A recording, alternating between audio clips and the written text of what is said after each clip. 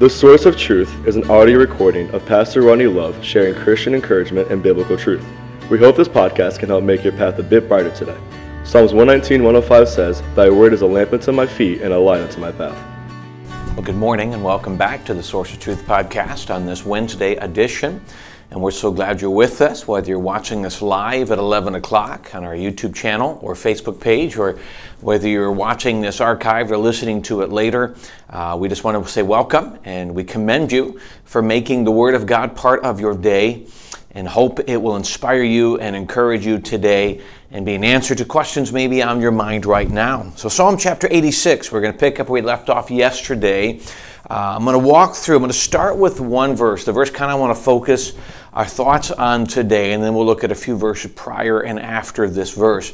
A verse that really, even as I was studying it this morning, just began to speak to things in my heart and questions in my life and my situation. And so I hope that we'll do the same thing for you. So Psalm chapter 86, in verse 11, David says, "Teach me thy way, O Lord. I will walk in thy truth. Unite my heart to fear thy name." He starts off with the idea of teach me thy way. Now, I really just want to take a couple minutes and focus our attention on the idea of teaching. And really, it really kind of fits in the aspect that many of you either just started back school or college or about to start back in school. Parents, maybe you've just sent your children back to school, and so inevitably you're going to find out your favorite teacher, your least favorite teacher, the least favorite subject, things of that nature. And each of us remember different parts of school. My son just started school last Thursday. We just dropped our daughter off at college last weekend. And so there's a lot of conversation in our home, even last night, talking about how was your first day of classes and things of that nature. And so a lot of homework. She mentioned one of the classes is History of Civilization, and she's like, this is a lot of reading and just learning the newness. And a lot of times we come in, we say, I don't know if I like this class. Do I really need this class? I remember the big question when taking algebra and was always, when are we ever going to use this? Now, anybody who's been in mathematics understands the premise of learning the critical thinking and things of that nature, but there's a lot of things like that. I'll never forget once sitting in English class, grammar class, and somebody saying, when are we ever going to use this? And the teacher, just probably wanted to say something like, apparently you are never going to. It's amazing to me, when are we going to use history? When are we going to use math? And what happens is we come in with the idea we don't like the fact that people tell us you have to learn this. I remember in sports when I was in high school, coaching sports from two different perspectives at that point. There were things that our coaches made us do. I just never understood the premise of it. Why are we doing this? When we were in soccer, our coaches made us do leg lifts. You'd lay on your back and straighten your knees out and pick your leg up no more than 6 inches off the ground. It was just physically painful as it hurt the core. Well, obviously the premise was at some point in the game, you were likely going to be hit in the stomach by someone's leg, by a soccer ball, and you need to be ready for it. It was protective, and when it does happen and you didn't fall down in complete pain, you go back and you're grateful for the exercise and the training that that the coach at that time put you through. When we talk about in verse 11, teach me thy way, I look at the idea of the word teaching. A lot of times what we do, at least in our thinking, if we ignore, we kind of look at the Christian journey the same way we look at algebra, the same way we look at a team sport round, the same way we look at college. Okay, I'm coming here and I want to learn this, teach me, but I don't care about these things. And so I want to be able to get my degree in only the things that I want to learn. And then we become frustrated or do poorly in the classes of which we're convinced we don't need any training on. And I believe it's exactly sometimes how we view the Christian journey. We view the Christian journey with the premise of God, this is what I need you to teach me. This is what I need you to do for me. This is where I'm going. And I'm going to end up here, and because I want to end up here, here's the things I need you to teach me and give me strength in so that I can end up there. And so we kind of come to God like we do some of these teachers. You do what I want, forgetting the fact that God not only knows better. When I look at our coaches in the past and teachers in the past, we can look back and say not only were they older, they knew what they were doing, they had knowledge and experience in places I don't. God is even above that. Because God not only has experience, obviously, He knows where I'm going. He knows where His ultimate plan is leading me. And he knows what is necessary when I get there. So he's doing things right now to prepare me for whatever it is coming. I don't like him all the time. Frankly, rarely do I like it. Because God is going to take us out of our comfort zone. He's going to teach us. He's going to mold us. He's going to kind of chisel off the parts of our life we don't like there. And he's going to use circumstances and other people and things we absolutely, really despise to help us get there. Well, that's obviously how we grow in Jesus. He says in James, the trying of your faith works patience. But then he says, but let patience have her perfect work. Let that trying develop patience, which develops maturity in our life. We don't like it, we look at it, and we can even look at it from the perspective that whatever God is doing obviously is wrong, because there's no way we can see it as good, and we can even begin to have a wrong view of God based upon it. So having said those couple of things, let's look at the few verses prior. Let's see exactly, verse 8. Among the gods there is none like unto thee, O Lord, neither are there any works like unto thy works. Now obviously in the Old Testament times there's a lot of false gods, a lot of idols, and they're pagan religion, and that was a major issue. And the Israeli people often, the Jewish people would often run away from Jehovah God to follow the other gods. Not that the other gods had done anything for them. They followed the other gods because that's what culture said was the right thing to do.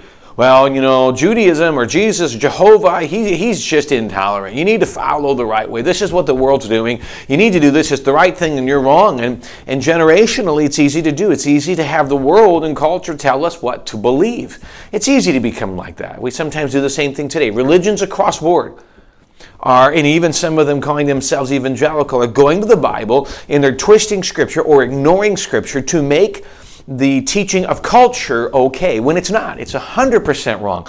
Instead of standing graciously, lovingly, but firmly in the Word of God and saying, we love you, but the Bible says this, we say, well, the Bible doesn't really, can you really say this? Is that what Jesus meant? And we put ourselves in the place of God in that area. So he's saying literally, be careful. These other thinkings are wrong.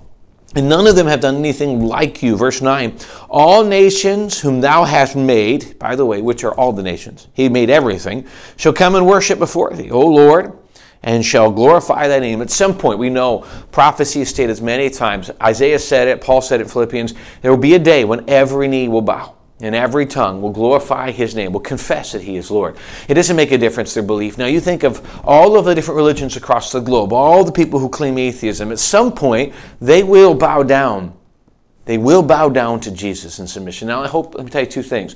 On that day, it'll be because they finally recognize who he is. But for those who have not accepted and bowed down to Jesus prior to that, unfortunately in that day, they're about to be condemned to eternity in hell.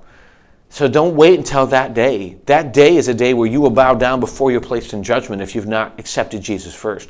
So do it now. Bow down now. Accept him now. Worship him now, because there is no other way. He is the only God. He is the one. All nations will do that. Verse 10, why are they going to bow down? For thou art great, and dost wondrous things. Thou art God alone. Thou art God alone. Can I tell you, in the Old Testament time, they would look at that and say, there's no other pagan God. There's no other false God. You are God alone. But can I encourage you that I think, and this actually is a religious thinking in our culture today, and I don't believe that as the average Christian we would say this is our religious thinking. But I'll be honest, I think sometimes it can creep itself in, and we don't even realize this. He says he is God alone, which means he's God above me. He's God above my desires. He's God above my understanding of what's going on.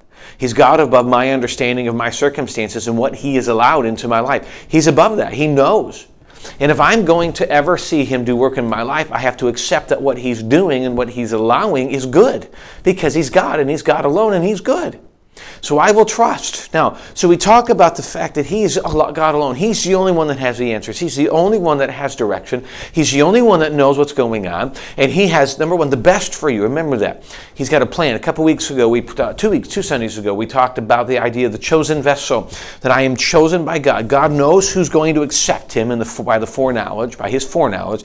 He knows who of us are going to call upon him for salvation. Therefore, he has a predestined, a perfect will for those who are going to accept him. chosen for something for Him. We're a vessel. We're just to be usable by Him. And that's what He's saying. But in that usable nature, we need to empty ourselves of what we want and say, God, what do you want? This is your plan. It doesn't make sense. And frankly, sometimes it hurts.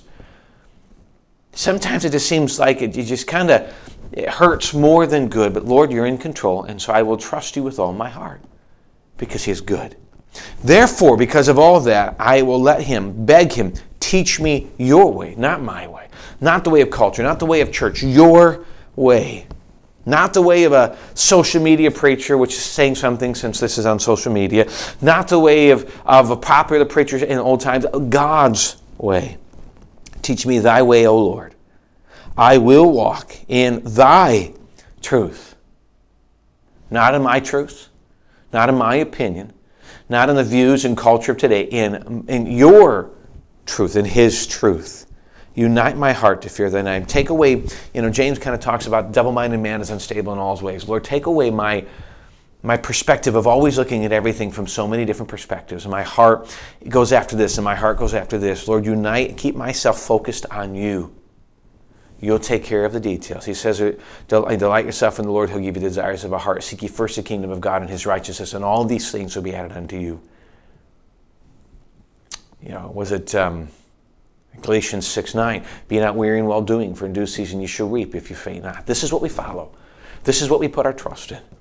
Let Him do. We can ask Him to teach. And so just like school, just like lessons, just like some things at work you have, we don't always like what we're being taught. We don't always like the subject. We don't always like how it comes across. But we need to learn these things. And there's no greater teacher than God. May we allow what He's doing in our life to be the teacher that we need Him to be. It's not going to be easy, but it is absolutely necessary. If we're going to grow in Him, let patience have her perfect work. The word let is a command. Let it happen. Allow it. Let God do what He wants, that you may be perfect, mature, and entire, wanting nothing. You will come to that place of completion in Him and see His work. Thanks for taking time this morning to join us for these few minutes in the Word of God. Again, I commend you for joining us. We appreciate the privilege to have you with us. If you're local to Pennsylvania, we invite you, or to the southeastern, the Philadelphia area. If you don't have a church, we invite you to join us tonight. Our Bible study starts at 7 o'clock in the auditorium. And then we'll finish the night with a time of prayer. Our teens will start in the gymnasium. Kids will start down in the kids club area. And we will take time down there, and then they will swap, and kids will finish at the end in our gymnasium. Thanks for taking time to join us today. We just appreciate the privilege to be part of your day. Hope it was a help, and we look forward to seeing you next time.